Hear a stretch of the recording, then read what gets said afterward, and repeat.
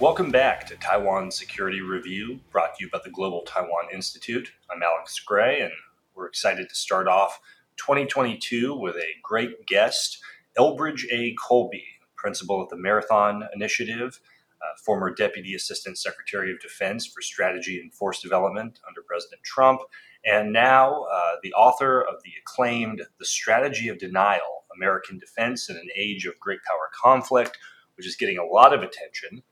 Mostly for reasons that are going to be very relevant to this conversation. Bridge has been a friend of mine for many years and someone for whom I have the greatest respect in terms of his strategic judgment, his vision for the future of American power. And this conversation is going to be, I think, enlightening and wide-ranging on a number of topics, from future of U.S.-Taiwan relations to where do we stand with American force posture and presence, not just in the Taiwan Strait, but in the Indo-Pacific writ large. What does Taiwan need to do to strengthen its own defense? Where does the U.S. fit into that? And how do we manage the different constraints and obligations on American power at a time when really the focus, the gravitational pull of geopolitics is increasingly becoming that Indo-Pacific region, the Taiwan Strait, and the Western Pacific. So with that, look forward to a great conversation with Bridge.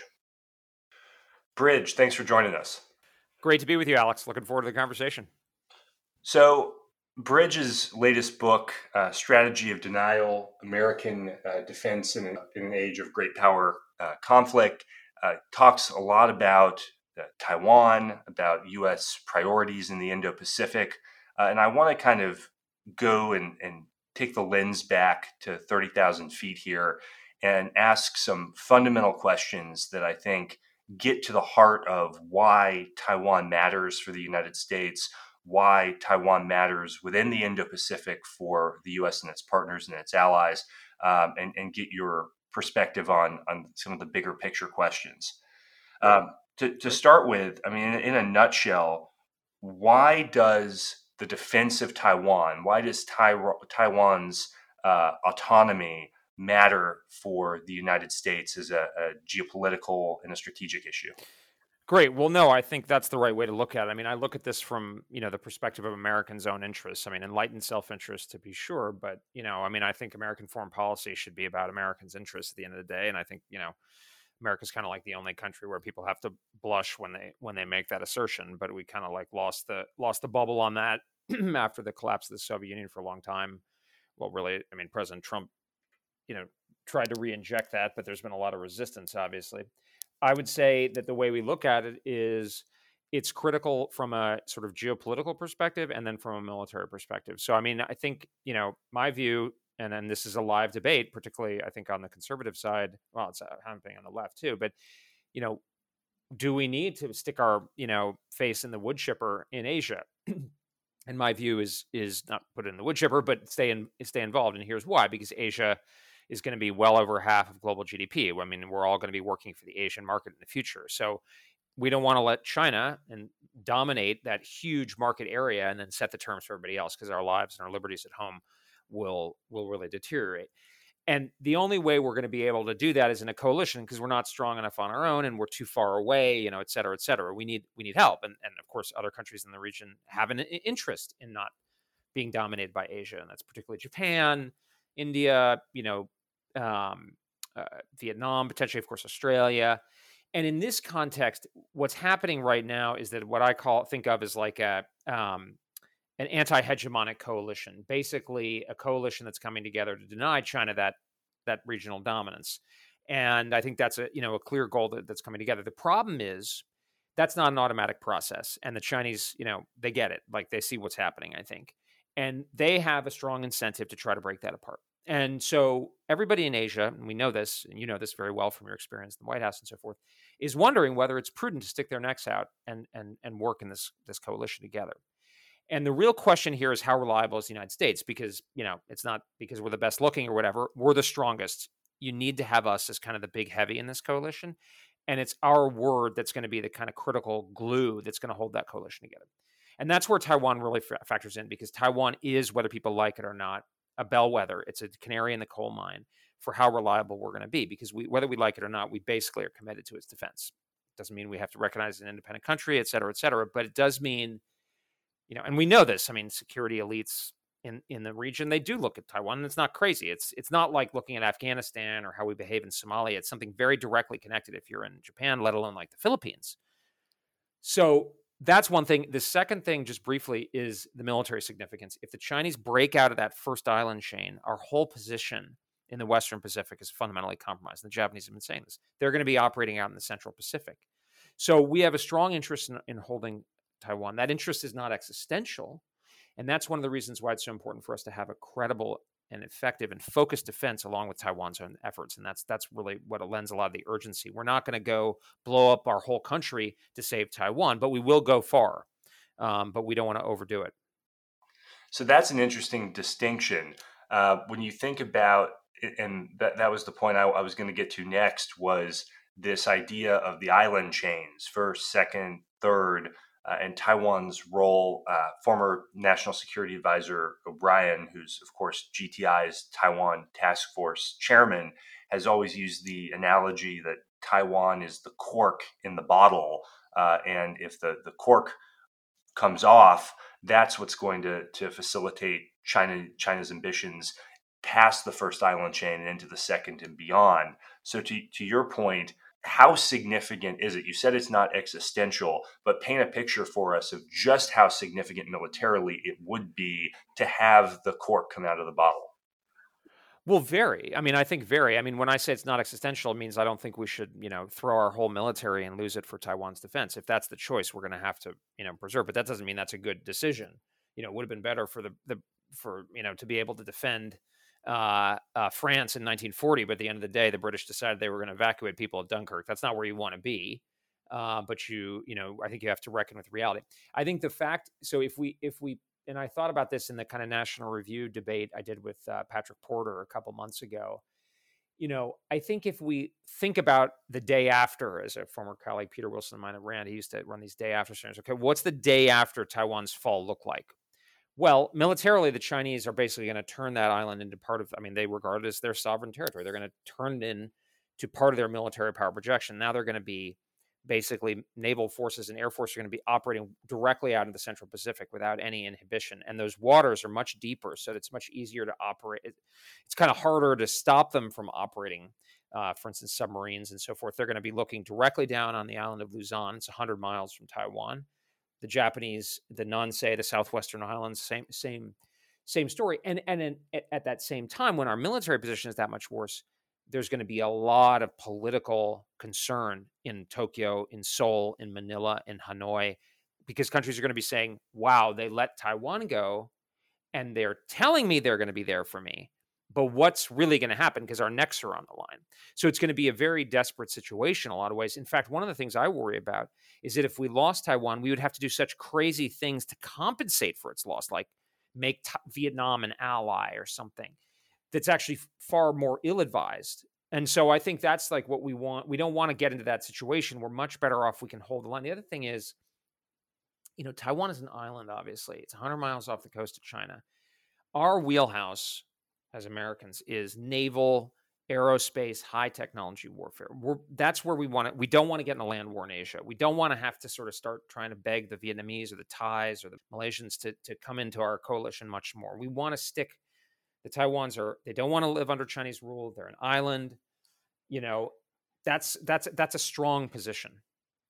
And so that gets to one of the points that you've been making, and I think a lot of the work you've done, both in government and out, has focused on what is the right U.S. military force structure to deal with a great power competition over the long term. And I think the National Defense Strategy set the predicate for that. And a lot of the work you've done in the book has built on some of that thinking.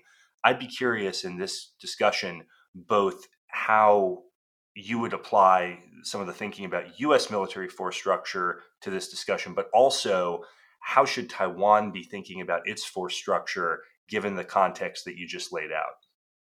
Right. Well, I think it's a great question. I mean, I think realistically, we need to think about our defense together, because Taiwan on its own, it's a hopeless cause, right? I mean, if Taiwan is left alone by America, I think the PLA will crush them. But I think what's become increasingly clear, starting under the Trump administration, but I think the Biden administration, to its credit, has been pretty clear about this. The U.S. very likely will come to Taiwan's defense if it's attacked by China. And in fact, Beijing appears to assess that that's very likely. I mean, if we look at the signals coming out of China, including like what appear to be like preemptive missile strikes, practice missile strikes on ship mock-ups in the Western Desert and so forth. Like, if a ship's in port, it's probably a surprise attack, right? Like, it sort of tells you.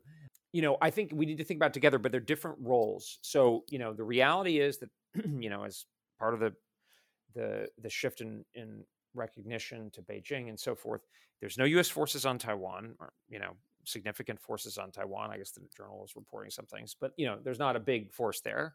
U.S. forces in the Western Pacific have not adapted enough, despite a lot of attempts. Still concentrated in a couple of these bases that the Chinese have very zeroed in. So, the U.S. effort is going to take some time to get mobilized. I mean, speed is of the essence for the U.S., and that's one of the things we really worked on in the National Defense Strategy, was this idea of a blunt layer, to deny a fait accompli, deny a fast move by China. But there's only so much we can do. It's going to take us time to generate. It's going to take us time to move forces and stuff. What Taiwan needs to do is really, it's there. There are 24, 23 million people on Taiwan. It has a sophisticated military. It needs to make itself as resilient and kind of lethal and nasty a proposition as possible, both to provide a direct defense against a Chinese invasion, but also to buy time and space for American forces to be more effective. So the thing is that the more Taiwan does to its own benefit, in its own defense, the more likely an American defense is. It's not going to supplant, because the Chinese are so powerful and so strong that there's plenty for both of us to do together. Taiwan's most ill-advised course is to do nothing in the hopes that the Americans will just pull their chestnuts out of the fire. In that case, it will probably exceed that threshold I was talking about, that not existential threshold. Whereas if Taiwan is this kind of, follows the overall defense concept or something like it, and is prickly with anti-ship cruise missiles and sea mines and surface-to-air missiles and cyber defenses and all these kinds of things, well then American forces can kind of operate with that and then really deliver the knockout punch. You could think of the Taiwan efforts as kind of jabs and so forth, and then the knockout punch on a Chinese invasion is going to be, of course, capabilities that Taiwan just can't muster. So, to the point about what would be most effective for Taiwan, I mean, my personal experience has been both in government and writing things outside of government, that there's a lot of resistance, not necessarily on the political side, but more on the military side in Taiwan, to the type of asymmetric investments that it sounds like you agree, and I certainly feel would be most efficacious for them to invest in now, both as a deterrent. And I'm thinking of things like, making sure that there are Stinger missiles, for instance, that could be dispersed across the country, that would make China concerned that there would be, it would be very difficult for them to do airlift operations and air assault and things like that. So, there are a lot of things that could be done as a deterrent, but also things that could be very useful from an asymmetric standpoint for warfighting. I mean, help me kind of unpack what those sorts of things are from your perspective. Oh, I think that's exactly right. I mean, I think, air assault, for instance, is a real concern. I mean, both, I guess, airplanes, but also helicopters, and I mean, a Stinger or something equivalent, whatever the contemporary technology is going to be, that's really dangerous, I mean, and that's going to, and at a minimum, even if you don't shoot down, it's the same effect that happens with our carriers. If they know that there's a bunch of, man pads or whatever it is running around the island, not to mention those of, designated air defense forces, that's going to make them a lot more worried and a lot more concerned, and it's going to raise their thresholds. I think from the American side, there's large agreement that this needs to happen. The problem appears to be the institutional inertia within the Taiwan military, I guess certain parts of the political system. I mean, to your point, my impression is that President Tsai and others like Foreign Minister Wu get the need to shift. But there's institutional resistance. I think we need to start pulling out all the stops. And I was saying this on Twitter a couple months ago that like we should be thinking about bringing serious pressure down on Taiwan because there's American lives that are at stake too. And I don't think we should just let I don't care. I'm looking out for Americans, right? I don't care what some Taiwanese general wants or thinks is, cool or whatever it is. I mean, not to be too flippant, but I mean, I think that's where we are. And frankly, if I were a Taiwanese voter who didn't want to live under Xi Jinping, which I assume is almost everybody who's not like actively working for the Chinese, I would be livid at these, I mean, frankly, there's a sort of a Gilbert and Sullivan general phenomenon here where it's like, are you kidding me? I mean, if I were Taiwanese, I would be like, let's quintuple the defense budget. I don't want to live under Xi Jinping. I mean, I said to some of them recently, I was like, do you have an extrication plan? When I was growing up in Hong Kong, a lot of the Hong Kong Chinese had a second passport, like a Canadian passport, because they didn't know what was going to happen after 1997. And frankly, that caution was borne out in the end. And, I don't know, do a lot of Taiwanese, are they just thinking I don't know where they're going to move. But I mean, a lot of those people, presumably, more politically active ones or ones who've said negative things about the Communist Party or the PRC, I don't think it's going to be comfortable living under China. So I think this is of a piece with how I think about how we should deal with our allies in general, which is like, this is not like a love affair. This is like closer to like a close business partnership, where it's like, we're supposed to both pull our weight and do our part. Yes, there's like a lot of tradition and there's contract and all that. But like, at the end of the day, if you're not pulling your weight, like there needs to be a conversation. And, it's like an old school business partnership, like a private business partnership, like not a publicly traded company. And, Taiwan is not, just manifestly is not doing this. I mean, I don't know why they aren't spending 10% of their GDP on defense. Like, oh, I guess that's unrealistic. Well, okay. I mean, but, if you continue on this trajectory, what could be very realistic is living under, martial law. I mean, there are people on Taiwan who complain about the Kuomintang martial law. Well, I mean, there's going to be a replica if the PRC takes over. So to me, I think Americans are doing a real disservice by not being clear enough. But at the same time, we've also got to help and support and enable. And so that means being willing to put arms sales on the table, move them to the top. And this very well. Move them to the top of the arms transfer or FMF or SMA. I mean, forget selling to like the Egyptians, whatever. Who's going to attack Egypt? That matters to us. Taiwan needs to be number one all the time, and if they're willing to do it, we need to help them. But there's some legislation, Senator Hawley's legislation, I think really, and some others I think have gotten on, where it conditionalizes and actually talks about if Taiwan increases defense spending, I believe that we will pitch in more money. I think that's the kind of interest-based conditionalized model where we're going to help, but we're also going to bring pressure and bring conditions. Yeah, no, there's definitely I think a realization in the USG across parties and across departments and agencies that we've got to move towards more of an asymmetric porcupine approach. The political class in Taiwan, at least in the DPP, President Tsai, the foreign minister, people like York Chen seem to get it. I think that there's some resistance in the old career military folks that just continues to grind down some of the best suggestions that our side makes, and that's, I agree with you. That's the problem, is that they shouldn't have to be suggestions. They should be embraced with both hands. I mean, I think like anything should be on the table. I think we've been going around this issue for a decade now, and you still get these same. I agree with you, and it's like if we're thinking of fighting a war for these people, alongside these people, then we should be thinking about making their life tougher too. There should be like whether they're direct or indirect kind of, and I mean small sanction, like small s sanctions, but penalties. Like, are there things that Taiwan wants or that, that we should not be giving them, that we should not be like acting as if it's normal, like if this is serious, which I believe it is deadly serious. We want to leave no stone unturned to get them to do what needs to happen. And I find it completely unsatisfactory that we're sort of, not you, but I mean, like, there's this sense like, we try with the Taiwans, but, bureaucratic politics. And it's like, well, okay, well then let's let's change their incentive structure. Yeah, couldn't agree with you more. And actually, I wanted to ask you to the point about trying to figure out what's the best way for the U.S. to be thinking about, Taiwan's interests and our interests and Taiwan's interests and how do they intersect. I've always made the point, and this is more to alliance management than it is to straight defense. But I've always made the point, particularly in government, that one of our interests is to make sure that Taiwan has diplomatic allies. They've got a handful, a little over a dozen left. It looks like Honduras may be one that shifts.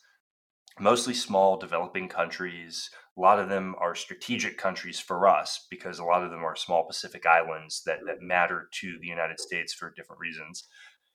There's a lot, and I've always been curious your thoughts on this. There's a debate in the USG about how hard the US should try to keep those formal diplomatic allies aligned with Taiwan in the face of Beijing's pressure campaign to switch recognition.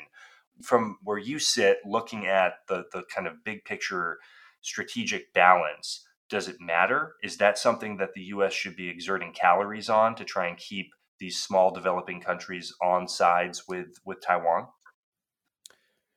I don't think so. I mean, I don't think we should like encourage them to switch, but I would say a couple things. I mean, one is everything that Beijing does that's provocative, we should respond not symmetrically like in the diplomatic context, but by using it as an excuse to strengthen Taiwan's defense. So, like, if they switch Honduras, we shouldn't like try to get Paraguay or whatever to switch back. We should use that political capital that Beijing has caused a controversy to sell them more weapons, or think about more exercises with Taiwanese military, because that's the whole nub of the problem. The other thing is that I actually think Beijing's putting itself in a bit of a, I don't know if cul-de-sac is the right term, but like into an interesting position, which is like if I were thinking about Taiwan being an independent country, which I'm not. I mean, it's not a bottom line concern for the United States, but like having nobody recognize the government on Taiwan as the Republic of China would seem to strengthen the idea that Taiwan is either what Beijing prefers, which is a province, or that it has independent. Like, I mean, I would assume that in their heart of hearts, independence activists on Taiwan would love to remove the fiction that the government on Taiwan represents, the government of China, right? So, I mean, if I were actually in Beijing, I'd probably argue not to turn too many, which I think was one of the reasons for their caution over the time. They wanted to preserve this fiction, but I don't know if they just kind of are on Wolf Warrior autopilot or what. But I actually, again, as I say, I look at it from the Americans' interests. Like, I think between the status quo and independence, it's, I look at it kind of from a detached point of view. And of course, there are huge downsides for supporting independence. Now, if China does certain things, we may have to consider that. But I don't look at it. I'm just kind of talking about it kind of empirically, and from that perspective. So I don't think, I think to kind of use your terminology, I think all of our calories, all of our, lifting weights should be on the direct defense of the island, because that, if we get that right, everything else is manageable. But if we get it wrong, nothing else will matter, and it's really at issue. Yeah. So we've only got a few minutes left. Here's hypothetical scenario for you. So a new president is sworn in 2025, or Joe Biden's reinaugurated, or Kamala Harris becomes president, or Governor DeSantis, or President Trump, or anyone you want to name, regardless of party, takes office in January 2025, and they're confronted with a new kind of continuation of the same hostility, the same aggression that we've seen, and they're looking at China having continued over the last preceding 3 years, expanding its capabilities, expanding its belligerence. What are the first things that you would advise a new president to do to strengthen both the U.S. posture in the region and, I think from everything we're talking about, Taiwan's posture is concomitant to that and its strength? So what are the immediate things you would advise a new president to do along those lines? The most important thing is military capability. I mean, I mean, at the end of the day, that's not about what people say. It's about what people can do or countries can do. And we, according to these war games, quote unquote, that float around the press, we're losing. But on the other end, the thing that people don't mention as much is that we actually know how to win increasingly, but we're not buying those things. So I would just make sure that we're buying all of those things. And to me, that being able to defend Taiwan has got to be the top scenario for our military. So if I were, advising the president, I'd say, Mr. President, you should send like an executive order or whatever, not executive order, like a, national security directive or whatever out saying, I want you to do this now and make sure that I'm satisfied and come back to me in like a month, and tell me what you've done and give me your steps, which, has been tried before to some extent. But that's government, as you know. I would tone down the publicity around Taiwan that the Biden. I actually think in certain ways the Biden administration's. I think it's good that they're talking about Taiwan and their support. It is very good that they're doing that, but they've really elevated Taiwan's profile, like with the summit of the democracies thing that Biden put on, or some of the the comments on Rock Solid and all the discussion, without actually strengthening the hammer so much. Like, and my view is the Teddy Roosevelt one, which is like speak softly but carry a big stick. Once we're in a good military position, then we can afford to tick off Beijing more. But what doesn't make a lot of sense is to sort of like prod the dragon when we're not where we need to be. And I don't say that as if Taiwan is vulnerable right now. I don't think so. I mean, General Milley said recently that he was very confident the United States could defend Taiwan if it wanted. So, I think that's important to factor in right now. But I would say that would be the real focus. And then I would, diplomatically, in terms of relations with Taiwan, I would be like, look, like, we will help you and support you to the max when you do the right thing. But we are going to, I'm going to, if you're not doing things and you're continuing to let things, you're putting American lives at risk, and I'm going to make you feel it, and I'm going to reexamine the relationship where, if there are things that you're getting from America, I don't know, like maybe there's certain goods that are tariff free or could be, like that. I mean, I think that's legitimate. I mean, we're talking about a lot of Americans dying here. So like, let's get this right, and dying for the benefit of Taiwan. So everything should essentially be on the table. But I would hope, I mean, my impression is similar, that President Tsai at least wants to do this. But in a sense, this would be giving her more ammunition, and those like her, I'm sure there are many on the other, throughout the political spectrum who agree. But I think that's the kind of approach I'd take. Yeah. So, final question: when you think about where we are with the U.S., with Taiwan, with U.S. China relations, one of the regular commentaries that's been coming out in the last month has been, as part of that, what's going on in Ukraine is a direct analog to deterrence as it relates to Taiwan. And the U.S. response, the Western European response, is supposedly being viewed in Beijing as an indication of how the U.S. and its allies and partners would respond to a Chinese aggression against Taiwan. Do you think that's a fair analogy? Is that something that policymakers should we be viewing the Kyiv situation in the same context as Taipei? How do you look at it? No, I don't. I think that it's similar to the Afghanistan thing. I mean, I thought the Afghanistan withdrawal was right. I thought it was catastrophically handled. But I mean, the thing that we've lost kind of touch with as an American political discussion is like the reality of just like material constraints. That it's not all about symbolism and willpower. Like sometimes you just don't have enough to go around. And that's the situation we are in now for the first time since the Cold War. Like, if you do more over there, you can't do more over here, And so I think, it's clear that I'm sure Xi Jinping and the Chinese leadership are observing how we're behaving in Afghanistan and Ukraine and so forth, and taking stock. But I don't think it's as direct as is often portrayed, that it's like, oh, if we don't stand strong in Ukraine, they'll think we're weak and they'll go in. Actually, like, to the contrary, I think the more involved we are, if we get over involved in Ukraine, that's much more likely to precipitate action because we won't have enough to go around. We know that. So I think what I think is, I mean, we have to prioritize Asia, so we can't do as much in the nearly as much in the Middle East or in Europe. We have to reduce in Europe over, actually pretty significantly over time, and have the Europeans step up. President Trump was right about that. But we have to.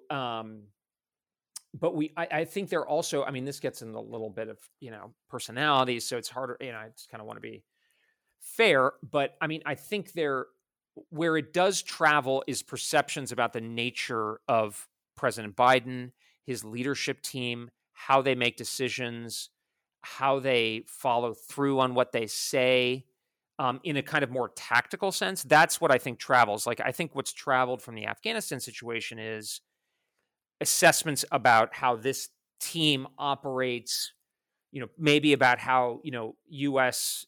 writ large, follows through on things versus what we pledge, although I think it was more contingent, I think it could have been handled much better. That's, I mean, I think, like, one of the things I read on what the president, it's very clear to me that Biden is committed deeply to the transatlantic relationship. And that tells me, and it probably tells them in China, that despite the talk about the reorientation towards the Pacific, Biden's heart is really in the Atlantic. And that's like, the team, you can kind of get that vibe. That's actually more dangerous in a way. So what I think, what I'm missing right now in a lot of the discussion in the United States is this acknowledgement that we need to be operating from a situation of constraint, but also dealing with these challenges. I mean, the Russians are nasty operators, but, we don't have enough money and stuff to go around. We've known that, and yet we're operating like that's not a reality. So I'm going to take moderator's prerogative and ask you one more question, because that answer to that question and the overall discussion about resources catalyzes something that I think particularly the next Republican administration, but all administrations really, are going to have to grapple with for a long time, which is, if we're in a global competition with China, set aside the Middle East, set aside Iran and Russia, even if you just focus on China, the competition is global. Even though there's obviously, as you make very eloquently the case in your book, that Taiwan and the Indo-Pacific more focused is the main arena of that competition, we're seeing tentacles of it from the Western Hemisphere to the polar regions to even Europe and Africa. How do you say, given what you've written and how you think about the main theater of competition, how do you advise folks to look at the ancillary areas of competition, whether it's Africa or the Western Hemisphere, as part of that kind of prioritization of resources? Right. So that's a great question. What I would say is that I think the key theater is Asia. We have to get Asia right. If we get Asia right, everything else is manageable. But the opposite is not true. And we've got to orient our hard power and real political capital to Asia. That's where we need to go. So, like, obviously there's military investments, but things like CAATSA sanctions on India are incredibly dumb. Like, India is much more important, and the relationship with India vis-a-vis China is much more important than anything that's going on in Europe with CAATSA. Like, it's crazy what we're doing, right? So, like, that's an example.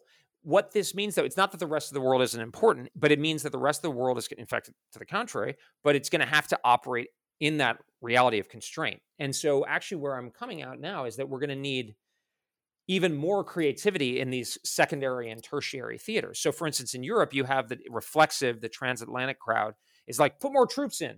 And they're not grappling, or, Frank McKenzie at CENTCOM for years, give me more forces. That's the opposite of what we need. We need people who understand the overall strategic logic and the reality of constraint, but can still deal with plausible approaches to deal with the problem. So, for instance, like, an obvious way is kind of convening coalitions. The Abraham Accords are a perfect example, where it's like, we're going to try to get out of the Middle East more, but we're not going to just leave a vacuum, and we're going to help people. So there's going to be the political convening, but then we're going to sell F-35s to the Emiratis to sweeten the deal, to give them more capability. We're not going to sanction them, even though we disagree with how they treat people, potentially, and that sort of thing. So I think that's going to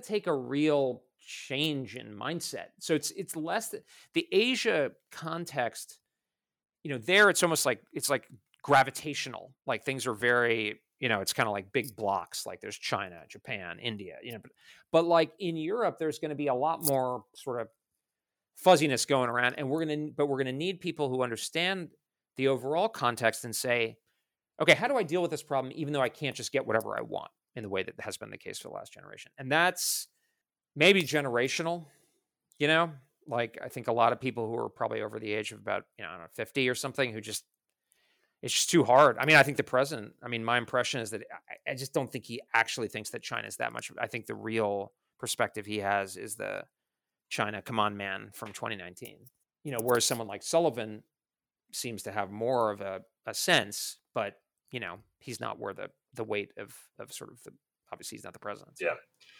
Well, Bridge Colby, thank you so much for being part of the program. Thanks for your time. I really appreciate it.